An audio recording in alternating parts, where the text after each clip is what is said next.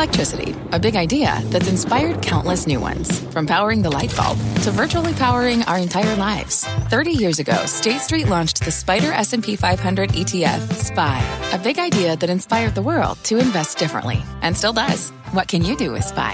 Before investing, consider the fund's investment objectives, risks, charges, and expenses. Visit ssga.com for a prospectus containing this and other information. Read it carefully before investing. SPY is subject to risks similar to those of stocks. All ETFs are subject to risk, including possible loss of principal. Alps Distributors, Inc. Distributor. I'm Melissa Lee, and this is Fast Money. Tonight's trader lineup: Guy Adami, Tim Seymour, Steve Grasso, and Jeff Mills. We begin tonight with big news on Discovery. Shares dropping in the after hours on news from David Faber. He joins us now on the Newsline. David, what's the latest?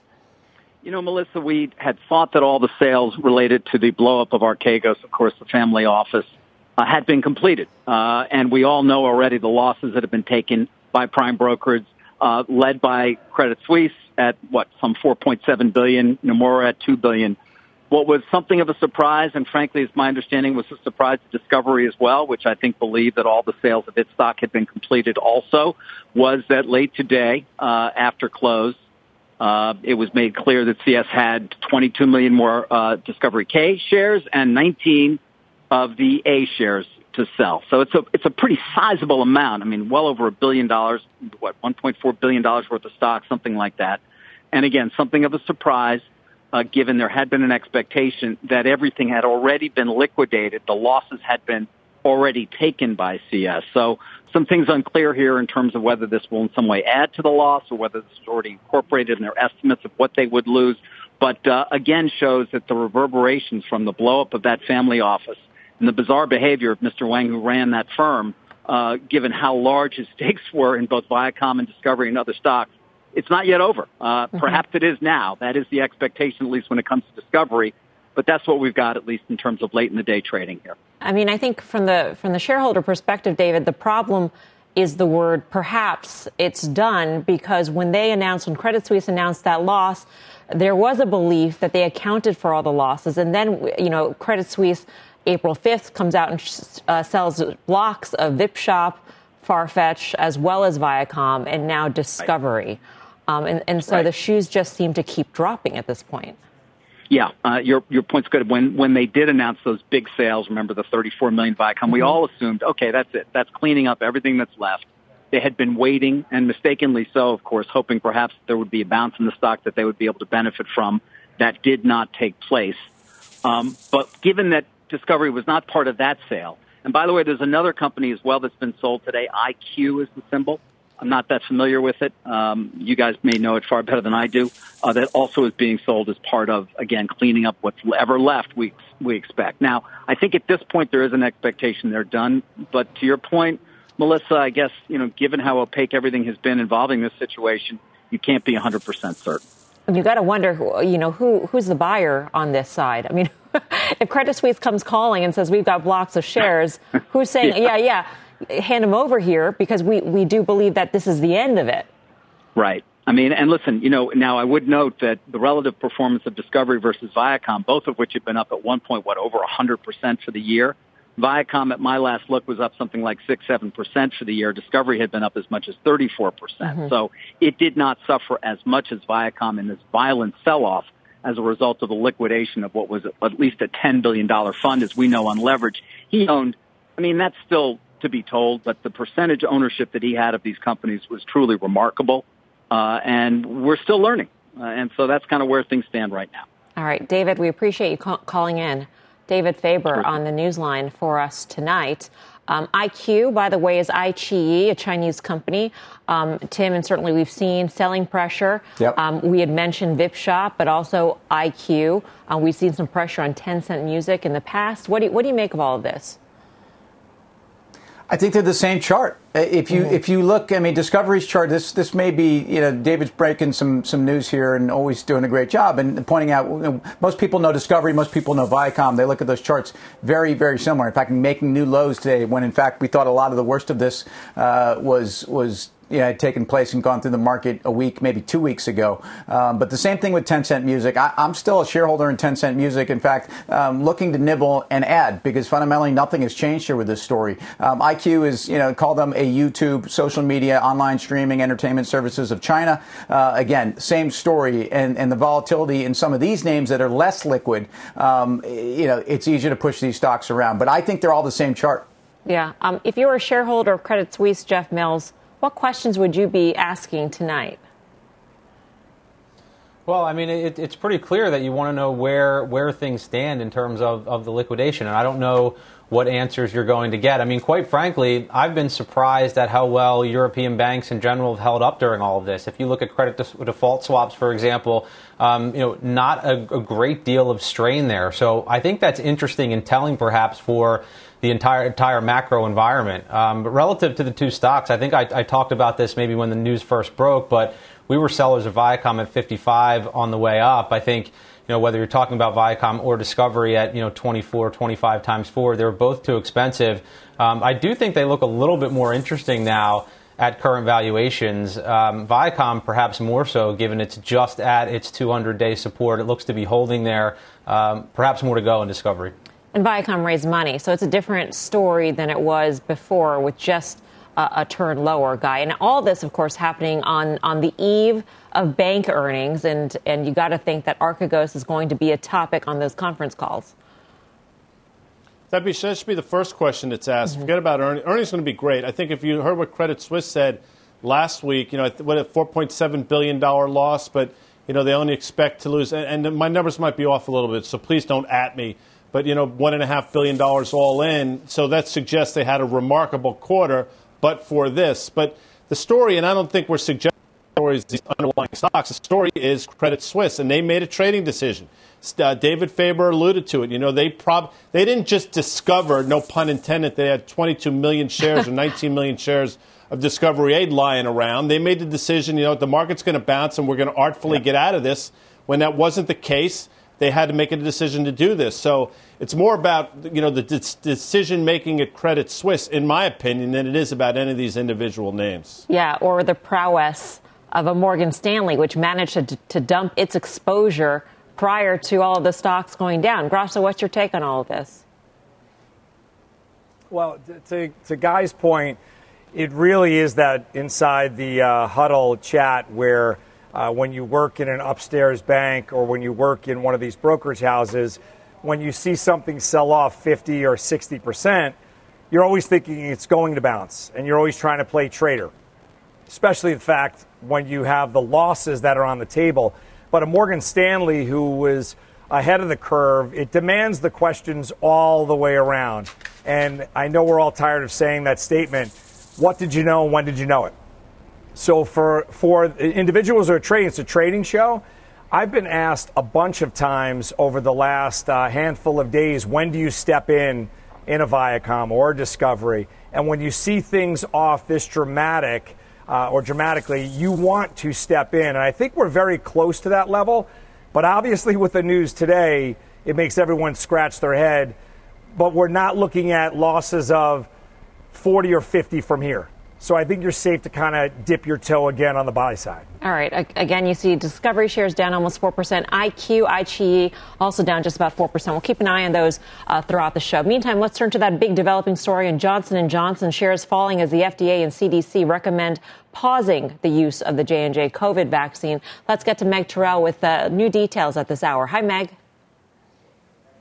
Hey, Melissa. So what they have seen essentially are just 6 cases of this very rare but severe form of blood clot among people who have received the J&J vaccine. That's out of almost 7 million people who've been vaccinated with the J&J vaccine. And it has a unique profile, this combination of this specific blood clot with a low platelet count. And so this is the profile of patients they've been seeing. They also note there are some similarities among patients. They have all been women between the ages of 18 and 48. Their symptoms occurred 6 to 13 days after they were vaccinated. And really the FDA and CDC putting this out there so that A, people are aware of it, B, they have time to look into it, but C, that they want doctors to know that alternative treatment to the usual way you treat blood clots with the blood thinner heparin is required here because heparin could actually be detrimental. Now, we heard from Dr. Fauci earlier today. He indicated what we might hear from an outside panel of advisors to the CDC as they look at this tomorrow. Here's what he said. It is entirely conceivable, making no predictions, that there may be some restriction in an age group or not. We don't know that now. That's the reason why they're working very hard to answer the question you're asking. Now, Dr. Fauci emphasizing they have not seen this with either of the other two authorized vaccines from Pfizer and Moderna. Of course, there have been many more doses of those administered so far, 99 million of Pfizer, 85 million of Moderna, compared with the 7 million of J&J, which, of course, got on the market a lot later, guys. We also heard from Jeff Zients from the White House COVID response team about how this could affect Americans' ability to get vaccinated. Here's what he said. This announcement will not have a significant impact on our vaccination program. We have more than enough supply of Pfizer and Moderna vaccines to continue the current pace of about 3 million shots per day. And of course, this is the supply situation that we are looking at for those vaccines. This incorporates Johnson & Johnson. But even if you just looked at Pfizer and Moderna, we actually just heard from Pfizer's CEO on Twitter in the last few minutes saying that they now expect to deliver 220 million doses by the end of May. That's enough for 110 million people. Moderna reiterating just a half hour ago, it'll have 200 million doses by the end of May. And then both companies will deliver 300 million doses total in July, and Pfizer a couple weeks early. Mel, I mentioned we just heard from both companies. Moderna actually just giving a 6-month update on its efficacy, more than 90% 6 months out. It looks very similar to the Pfizer vaccine. Back over to you. Even more effective still than the flu vaccine, even 6 months out. Meg, I'm curious, a lot has happened since the story broke in the 7 o'clock hour this morning when we were both talking about this. But one thing that has developed during the day that I thought was interesting was that there was a prognostication that this halt or this pause would last just a few days or 5 days. Is there any sense from analysts that this is a realistic timeline, considering that people have to self-report, they have to investigate these cases, et cetera? It seems like it would take longer than just a few days. Yeah, it really depends on what they see in terms of the strength of the evidence here. It's really going to be revealing listening to the CDC's advisors tomorrow discussing this in that meeting. It's going to be from 1:30 to 4:30, and they're actually going to vote on their recommendations for the J&J vaccine. And so we'll hear if they've been able to really plumb what similarities there are among these women who had these clots, trying to figure out, is it really higher than what you might just see in the general population? And can they make recommendations that make the risk benefit here something that's acceptable? Nobody is saying that they won't do that or how long that will take, but that is the process that they're going to go through. So they say a few days. We'll have to see how it goes. All right, Meg, thank you. Meg Terrell. Check out the market reaction today. Record close for the S&P 500. Slight losses in the Dow. And tech, a big standout with some parts of the reopening trade holding up. Southwest, Norwegian, Hilton all posting gains. And this was a turnaround from pre-market trade when we saw that knee-jerk reaction to this news on Johnson & Johnson. So what does the market action tell you on the back of all this? Guy? Well, I mean, if you watch Steve or follow Steve Grasso on Twitter, I think it was 8 a.m. this morning or so, I was within 20 minutes of this news coming out. He said any weakness on the back of this J&J headline should be bought, and he was spot on, and I found myself nodding because, listen, for the 6 people, obviously, this is an awful thing, and we don't want to make light of that, and we're not doing it. But for the broader market, there are a lot of reasons to be bearish about the market. This is not one of them, in my opinion. And furthermore, I thought the way J&J traded today was very good into earnings on April 20th. So, again, it is a big story. It's a story worth talking about. They did everything exactly right in terms of what J&J did. But in terms of the market, I don't think it was that big of an event. And in terms of what the VIX did and what the broader market did, I think that illustrates exactly that. Yeah, and specifically in your tweet, Grasso, you said buy the weakness, continue to buy the weakness in IWM, the small caps. Right. And for me, that's the reopening trade. And the overall market, I think to Guy's point, we don't want to belittle the issue that's going on with the 6 people, but there's more than enough vaccine out there from Pfizer or Moderna. And when you look at the IWM, that's been in the center of the reopening trade. It's been the center of rising rates. Everyone rushed for safety. So rates came in just a touch. So I thought that was going to be more of a buying opportunity for the IWM going forward. Yeah, rates came in, and that allowed the tech trade to go higher. So, Jeff Mills, how do you sort of interpret all of these cross currents today? Well, just about rates and tech, I think we talked about this late last week, but that's been my thesis here for the past couple of weeks, and I think we probably continue to see sideways to down in interest rates. And that probably does ease a little bit of the pressure we saw in technology. I think starting to look at the charts of Facebook, Apple, Amazon, Netflix, they all look very, very similar in the sense that there was underperformance. They all tested technical support. Now they're all pushing back to new highs or above new highs. So I think that's the pattern we probably see play out here going forward. Relative to this, I wouldn't have been a buyer of J&J on the vaccine news that was good. I wouldn't be a seller on the vaccine news that's bad. I would be more of an IBB guy here. I think IBB wasn't impacted at all today. In fact, it actually outperformed. It's down about 15% from its highs. It's also showing support at its 200-day. So I think it's a decent entry point here for broad biotech. When this news crossed, clearly it was bad news in terms of the U.S., in its efforts to get everybody vaccinated, Tim. But it seemed to me, like from a market perspective, that it was sort of a win-win situation. If there's a hiccup, the Fed will stay lower for even longer. Rates will be tame, and that'll allow the tech trade to go higher and the broader markets to go higher. Either that or it's no big deal. The rollout of the vaccine continues to be successful. The economy reopens, and off we go to the races. The economy's reopening, and it's a question of how forcefully it's going to reopen. And good news is actually, fortunately, good news right now until it's bad news when it's too good and the Fed gets involved, if that makes sense. You had a 0.5 point rally on the 10-year. Yields are back down to 161. And I mean, what does that number mean other than, for Guy Adami, he thinks 161 is a street in the Bronx where there's a stadium. It's the level we were at March 5th when we hit those highs when we were all running for cover. So, you've effectively been sideways for, a month and a half on that 10-year, and we've settled into a range. You had a fantastic 30-year auction today, by the way, in terms of a lot of demand where, rates at these levels, I know they don't sound high, but on a relative basis. So, yeah, I guess I'm agreeing with that call. The only thing that bothers me going into earnings are the levels of the market. Remember, we've gone 28% on the S&P since that November 2nd low. Banks have told us a lot of great news. A lot of companies have told us a lot of great news. We know the economy's opening fast. At some point, normalized means time to sell. All right, let's get more on the impact of the J&J news on the markets. Bring in Tony Dwyer, Canaccord's chief market strategist. Tony, great to have you with us. What is your take? Is there an impact on your market view?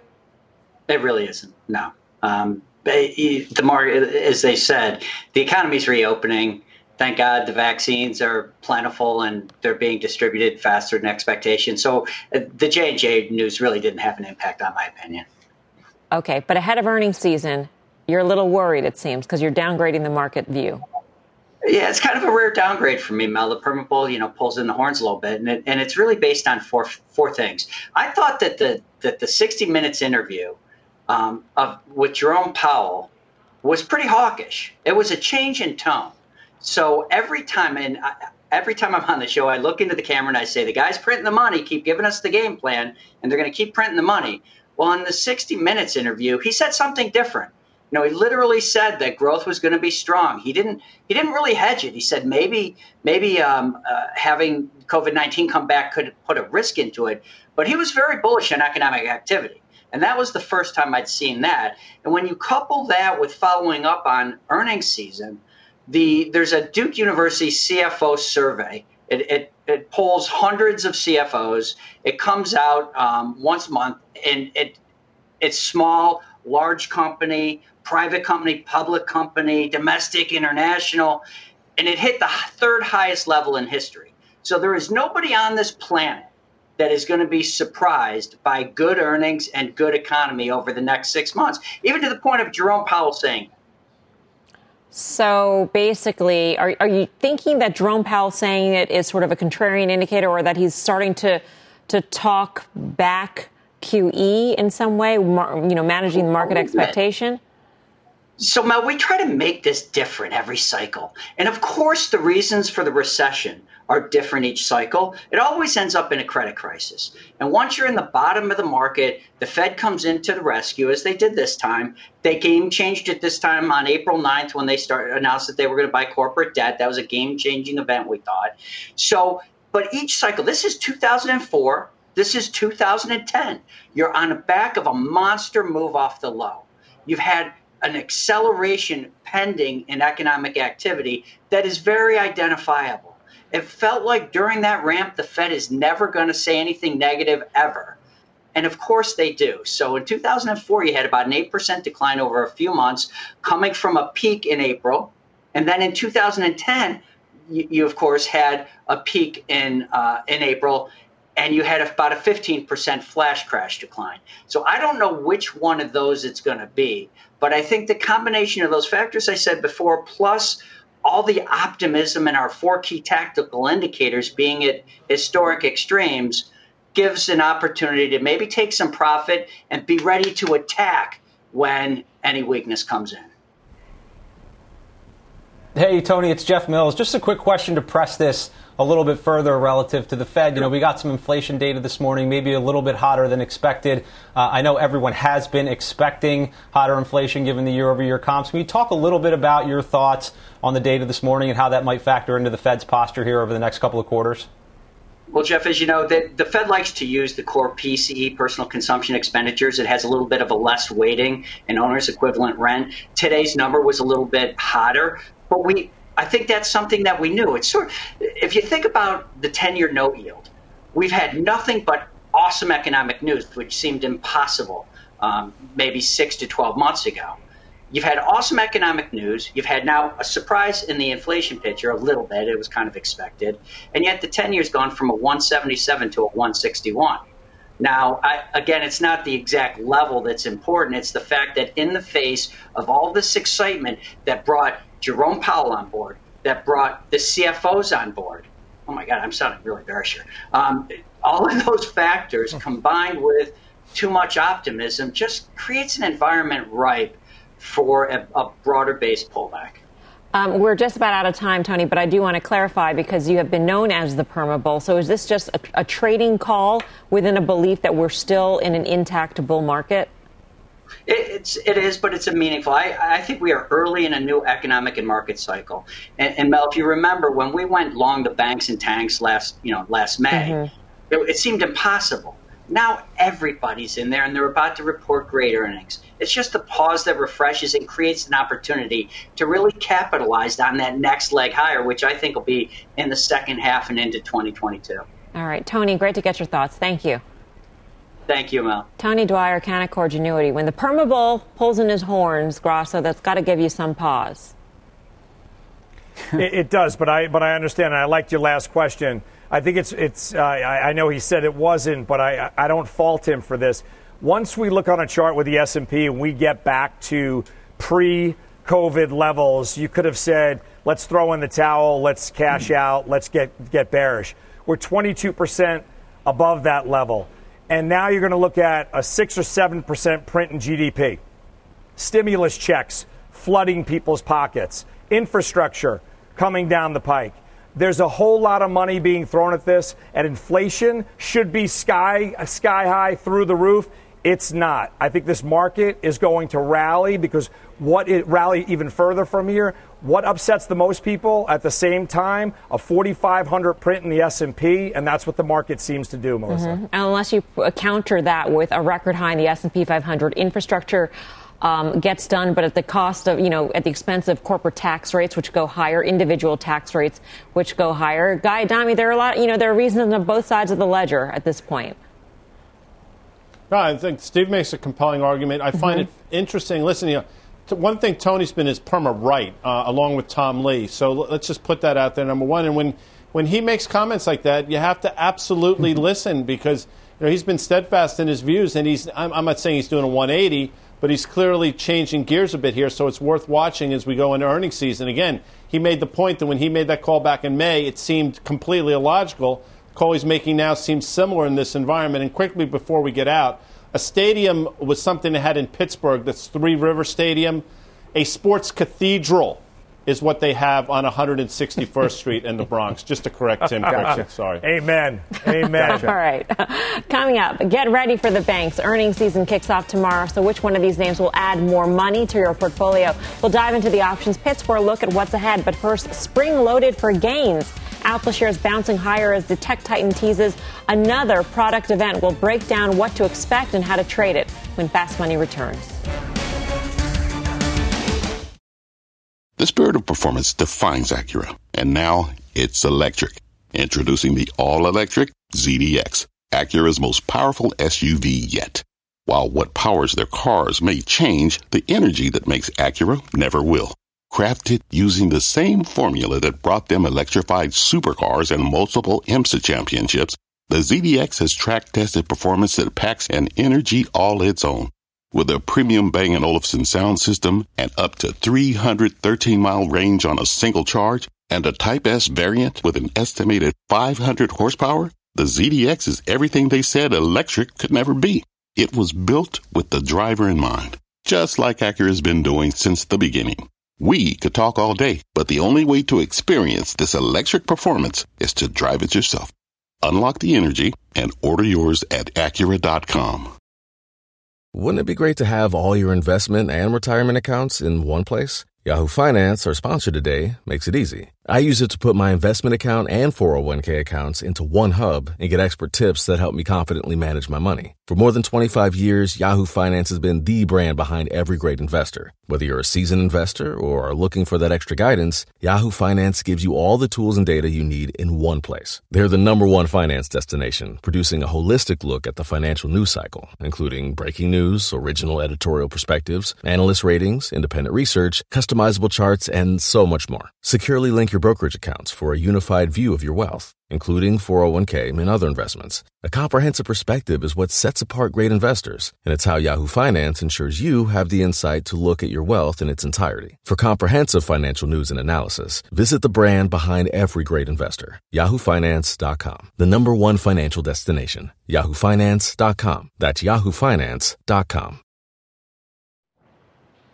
Welcome back to Fast Money. Apple with a little pep in its step today. The company announcing a spring-loaded event slated for next Tuesday. Apple expecting to introduce new versions of the iPad Pro as well as AirTags, a product that will help you track your devices. Apple shares jumping nearly 2.5% today. This is a sizable move for a very large company, Tim. Yeah, I don't know if this is really the catalyst, but the news flow is interesting, and there's a lot of different catalysts or certainly levers that Apple has been pulling. I think capital markets are another one that people forget about, the amount of cash that they're generating, the ability to buy back stock, the ability to do a bunch of different things. But if you look at the move in Apple, I think a lot of this is just underperformance. We've tracked it. If you think about where Apple went from, I think it was early, kind of January 15th to 20th, somewhere in there, to the lows in April, it actually underperformed the S&P by 19.5%. 19.5% for the biggest market cap in the world. And then since that time, it's actually outperformed by 7 or 8% in the last 9 days. I think that general trend around a world where mega cap tech has been outperforming in the last 8 or 9 days, and we've charted those numbers, and actually really since the beginning of April, you've got a case where I think you've got more room for Apple to move higher, not necessarily on fundamentals. Yeah, this event and a 1.62 yield on the Treasury doesn't hurt either, Jeff Mills. No, that's exactly right. I mean, I think it's hard to find a really reliable trading pattern around some of these events. I've actually looked. It's not reliable, but I did mention the pattern on all of these charts, right? All of these mega cap tech charts, and they look very, very similar. And I do think it is a macro interest rate trade. And we talked about inflation with Tony, but I think the slightly hotter inflation print this morning, along with the 10-year yield actually moving lower, gives me higher conviction that we're in this interest rate band, and therefore you can ride the momentum in large cap tech for a little while. All right, let's move on here. We are counting down to Coinbase as the largest cryptocurrency exchange prepares for its direct listing on the NASDAQ tomorrow. Within the last half hour, Coinbase setting a reference price of $250 a share that values the company at more than $65 billion. Joining us now is Coinbase board member Tom Lavero. He's a partner at late-stage venture capital firm IVP. Welcome, Tom. Great to have you with us. Thank you. Great being here. You know, there were high expectations when it comes to the valuation of Coinbase, some expectations as high as $150 billion. So what's your take on where it's valued at this point? Yeah, I can't speculate on where it will come out, but what I'll tell you is we're hearing a lot of interest from both institutions and consumers in the name. And, you know, I think they set the reference price at a point where they think it's fair. But it's really going to depend on that supply and demand, how many consumers, how many institutions show up. I think it's going to be a bit of a Rorschach test, an inkblot test, that is, for what people think of crypto. Those who see it as a potential avenue for expansion like the internet was many years ago versus those who don't quite understand it. I get that. But at the same time, if you're a true believer in crypto, and let's say you're a true believer in Bitcoin, why is investing in Coinbase better? Because we've seen it time and time again where transaction-based businesses, which Coinbase is right now, 90% of its revenues rely on the retail trader. So they collect fees from the transactions. That gets compressed over time. So are we actually looking at a Coinbase where the best days are right here, right in front of us, with those fees going down? If you're a true believer in Bitcoin, why not choose Bitcoin over Coinbase? Yeah, I think you can point to many analogs, both in financial services and technology. In financial services, New York Stock Exchange, NASDAQ, started off on transactional models and were able to evolve their businesses over time to revenue streams that were much more dependable and more valued in the long run by consumers. But owning a very highly liquid marketplace is really what you need to do in order to expand over time. I think Amazon is a great example too, right? When they started off, people said, how big can this be? They're a bookseller. But because they were internet native and really understood the medium, they weren't just throwing up a website, unlike, Barnes and Nobles and Borders. They really got the technology. They were able to expand upon that. And I think a lot of investors see that in Coinbase. It's sure, buy Bitcoin and other cryptocurrencies as a starting place. But in the long run, they can move fastest and offer the best features that are really what we call crypto native. So, Tom, when you worry about, obviously, when you talk about Bitcoin or the other coins, you worry about regulation. How do you look at regulation from your seat, and what's the discussion there? Is this something that you're prepared for? Are you focused on certain things coming down the pike, or that's not really monopolizing your time at this point? To be honest, at this point, we don't spend a ton of time thinking, or I should say worrying about regulation. I think it's more about education at this point. There's a lot of lawmakers, I think, who are just beginning to learn about cryptocurrency and the benefits that it can bring to our society and to business as you increase economic freedom. So I think it's more about educating the lawmakers. In terms of the regulatory bodies, for the most part, I think they're very up to speed and they've been very crypto friendly. So, at this point, I think the job for Coinbase and for the whole industry is really more education than it is worrying about sort of negative regulation. So when you think of competitors, Tom, who do you think of as competitors? We threw up a full screen with a bunch of different sort of exchanges, but maybe exchanges aren't your biggest worry right now. Yeah, I think this is an answer that may be a little frustrating, but I think it's mostly themselves. Coinbase needs to execute exceptionally well. There's so many different avenues they can go. It's more about what not to do than what else they can do. There's just so much opportunity in front of them. Honestly, I think it's more about them executing than defeating a single competitor. If you think about the marketplace today for crypto, very few brokerages have even added the most basic function of being able to say buy Bitcoin or Ethereum. That if they can't do those basic things, when you get to more advanced crypto abilities like staking, et cetera, they're probably years off. So I think as far as the direct competition goes, that's not really what keeps Coinbase up at night. And when you think about Coinbase's future in terms of product mix, is it all going to be coins? Is it going to be Bitcoin in the universe of all coins, or could it be other things like NFTs, for instance? Yeah, I think the company's mission is around both increasing economic freedom, but also a dedication to crypto. So anything that is related to the blockchain, NFTs certainly are, I think could be fair game for them in the future. The company's product suite today is much more expansive than it was. It's all about utilizing crypto. So if it's a way you can utilize crypto, I think that's well within the company's future mission. Tom, great to get your thoughts. Thank you so much for joining us.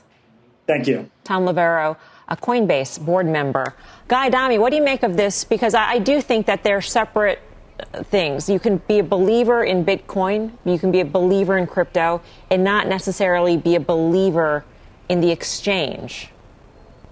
I think that's fair. I think that's absolutely fair. I think you asked all the right questions. His point about, really the risk is an operational risk and them just doing the right things.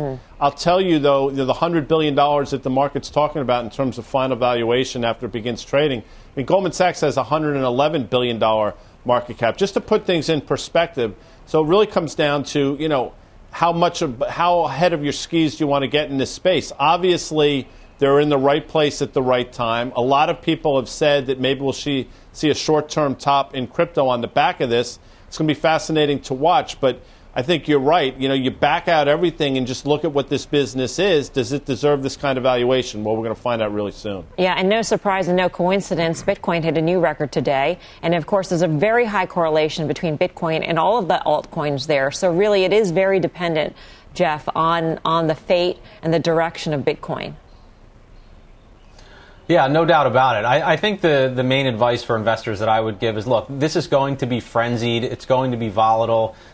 Even a stock like Tesla, I mean, there's no way for me to prove it, but just given the comments they've made around Bitcoin, that stock was up, 7 or 8% today. But I do think, look, going forward, this is something that's going to be around for a long time. I think the more intertwined that Bitcoin gets with corporate balance sheets, I know Grayscale announced a partnership with Time, and Time's going to keep the Bitcoin payment on their balance sheet. So the more and more that happens, the more unlikely it is that this is going to get regulated away, and companies like Coinbase are going to be needed. So if you're getting involved, just know what you're getting involved with. All right, coming up, the general is taking the mound to pitch his next best idea. He says the small cap stock is primed to pop. It's even in its name. He'll make his case when Fast Money returns. For more than a decade, Comcast has been committed to bridging the digital divide and connecting millions to affordable high-speed internet. But the barriers to get connected go well beyond affordability. Through Project Up, Comcast is committing $1 billion to reach millions with digital skills training, resources, and opportunities needed to succeed in a digital world. Project Up, building a future of unlimited possibilities. Learn more at comcast.com/projectup.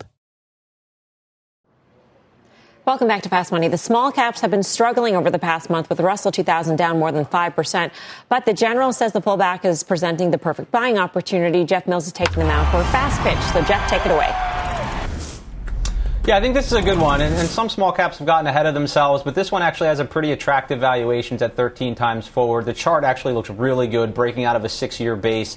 It retested that old high and held. The company's called Primoris, so they're in specialty contracting. They do infrastructure work almost exclusively in the United States. So when you think about them, think about power generators, highways, bridges, airport runways, things of that nature. But all the trends we're seeing in onshoring and infrastructure spending is going to be a tailwind for this company. They have a good balance sheet, and they've been consistently profitable for a very long time. I like the fact that they're diversifying into higher growth areas. So they just did an acquisition of a company called Future Infrastructure. So it's getting them into telecom and communications infrastructure. Last mile broadband, I think, is going to be an area that will continue to grow, that they now have exposure to.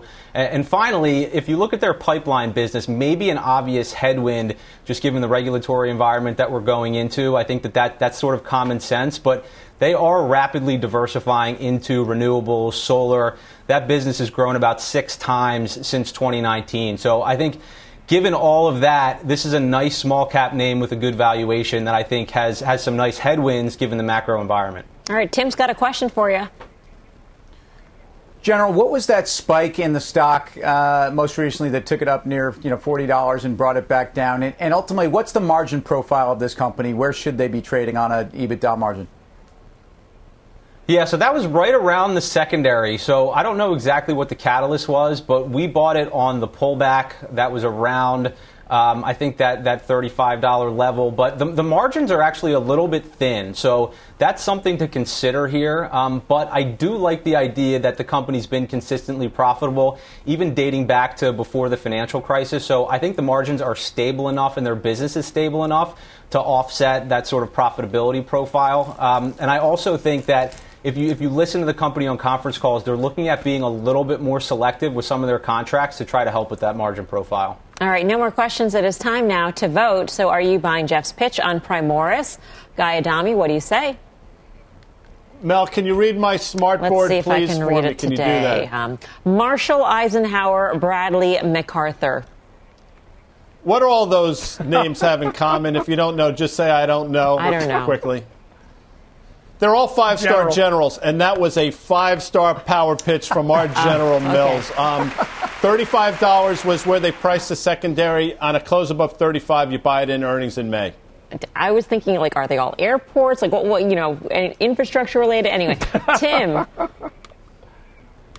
So, look, much in the way Dom Smith hit a home run in the bottom of the first at a twin bill in Flushing today, the General hit it out of the park. I'm a buyer. Definitely like the story, and I do think that this is a thematic play in the middle of a very, very interesting time to be investing in construction services.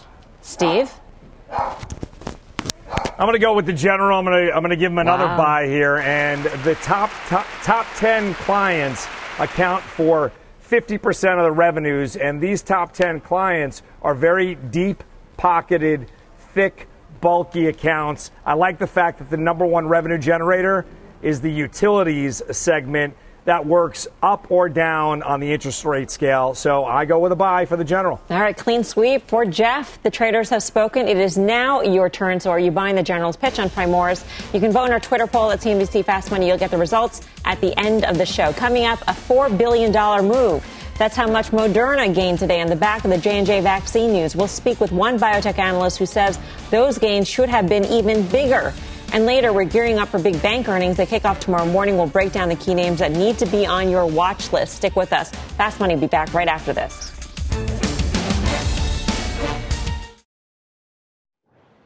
Welcome back to Fast Money. Check out shares of Johnson & Johnson falling today on concerns over its COVID-19 vaccine. Here's what we know at this hour. The FDA and CDC recommending a temporary pause in the J&J vaccine out of an abundance of caution after 6 women in the U.S. developed a rare blood clotting disorder that left 1 woman dead and another in critical condition. Nearly 7 million doses have been administered here in the U.S. The other COVID vaccine makers rallying on the back of the story, Moderna, BioNTech, and Pfizer all higher on the day. Moderna, the big winner, though, adding $4.1 billion to its market cap today alone. So we ask, is the move warranted? Let's bring in an analyst who covers the name. Hartaj Singh, a senior biotech analyst at Oppenheimer, former strategic analysis manager for Johnson & Johnson. Hartaj, great to have you with us. You think that Moderna should have gained even more. Why is that? Yeah, thank you, Melissa, for having me. Look, it's very simple. Vaccines are... The product profile of the vaccines are very important. You look at flu vaccines, the most expensive vaccine on the market is $75. The cheapest one is $15. The risk-benefit profile, the ability to be, deployed in a dependable manner, all of these things matter. We've been highlighting as early as October of last year that Moderna's mRNA vaccines has the best product profile of all the vaccines in the COVID-19 group. And that is now clearly starting to show up more and more, which is why we think that, the stock has quite a ways to run as people start realizing what that means to the business. So in terms of your sort of calculating on the back of an envelope, a $4 billion gain to Moderna should be even greater. Can you do the math is it just if we took 9 million Johnson & Johnson vaccine times it by 2 because there's 2 Moderna doses and you added that to Moderna's. Is that part of the calculation? Is it that it's going to gain market share even over Pfizer because of its safety profile? And now this latest data that even after 6 months, it's more than 90% effective still? Yeah, no, it's a really good question, right? So I don't think it's necessarily, I think that is part of the equation, Melissa. I think what is more important is that, part of what I would call, the reason to not own Moderna or maybe a bear thesis was that, J&J and AstraZeneca would put downward pressure on the pricing of Moderna's vaccines, which are still among the most expensive in the pandemic setting, and then would take market share. So AstraZeneca probably might not be approved in the United States, according to Dr. Fauci. J&J now is having some issues. It's an older platform technology. So it's really not so much about the 9 million doses. It's more so that downward pressure that analysts probably saw in the future is now going to start going away. Even in our model, for example, if Moderna does 1 billion doses of vaccine next year, at $20, per course, you can do the math. I mean, it's a $15-20 billion business for a couple of years at the very least. All right, Hartaj, we got to leave it there. Thanks so much. We appreciate it. Great. Thank you. All right, I think that's really interesting, the downward pressure that the bears had for Moderna. All of a sudden that goes away, and that's really good for Moderna and probably for Pfizer, too, which we also saw rise in today's session, Guy. Yeah, a lot of people out there think that Moderna could, not put these companies out of business, but put their vaccine businesses out of business based on what they've done. And unfortunately, I think we all realize, what we've lived through, there's going to be more of these type of events, hopefully not as severe, but Moderna is poised to take over. And I was surprised it didn't trade higher either. I think it does continue to go higher from here. I've been wrong about this stock a number of times, but Karen said it many months ago. Out of all these people in this game, Moderna was best suited to take advantage of it, and I stand by that today. All right, coming up, the financials in focus as we gear up for a big day of bank earnings. J.P. Morgan, Goldman Sachs, Wells Fargo, all reporting tomorrow before the bell. What to expect from the names when Fast Money returns.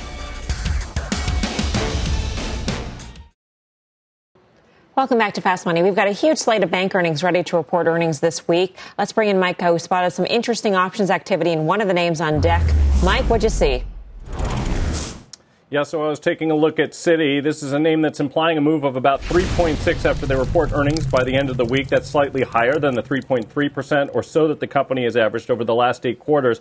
Calls significantly outpaced puts by more than 2-1, and the most active options were the April 72.5 calls. Over 4,600 of those traded for about $1. So buyers of those calls are obviously betting that Citi is going to exceed that $72.5 strike price by at least the $1 that they paid, which suggests that they're betting that the implied move or more will be to the upside by the end of this week. Yeah, Tim, you're in Citi. I am. And look, I think it has the most operational leverage to the reopening in the economy. And remember, this was the cheapest one for a lot of very appropriate reasons. But I think I'm a little concerned on price action of the banks. It hasn't been bombastic going into these numbers, but it's largely been bombastic. And Citibank, most notably of the banks, has outperformed all the other money center banks. I stay there. I think you could see some volatility. And obviously, that's what options traders are playing for. All right, Mike, thanks for that. Mike Coe. And, of course, for more options action, you can tune into the full show. That's Friday, 5:30 p.m. Eastern Time. Coming up next, we got the Twitter poll results and your final trades.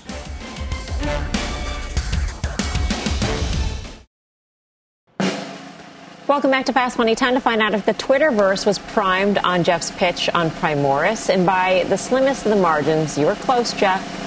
You struck out. 51% voting. They are not buying your pitch, going against the clean sweep on the panel. Not the first time in history that's happened, that's for sure. Time for the final trade. Let's go around the horn. Tim Seymour. That's too bad. Yeah, it doesn't make me feel good either. Walmart, world's biggest retailer. People seem to forget about this at a time when the tailwinds for the consumer around infrastructure, but more importantly, stimulus are very, very strong. Jeff Mills.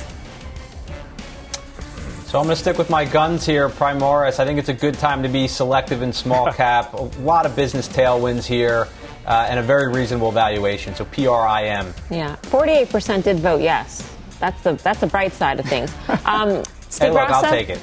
I'm going to go with Sonos. Sonos, if you look back, I own this from the middle teens, and if you look back, they had a supply issue. They never had a demand issue. People wanted their products. They just couldn't get enough of their product to the consumer. Now they handled that supply issue, Melissa, and I know you're not supposed to be buying a stock for M&A or potential M&A, but this would really make a nice add-on for Apple, Google, or Amazon. The chart to me looks like it wants to scream to $50. Earnings come out first week of May. Watch this one. Guy Adami. Blackstone reports, I think, on the 22nd. I think it continues to rally into earnings, Mel. All right. Thanks for watching Fast. See you back here tomorrow. Mad Money starts right now. What's on the horizon for financial markets? At PGIM, it's a question that over 1,400 investment professionals relentlessly research in pursuit of your long-term goals. Specialised across asset classes, but united in collaboration, our teams provide global and local expertise. Our investments shape tomorrow, today. Pursue your tomorrow with PGIM, a leading global asset manager.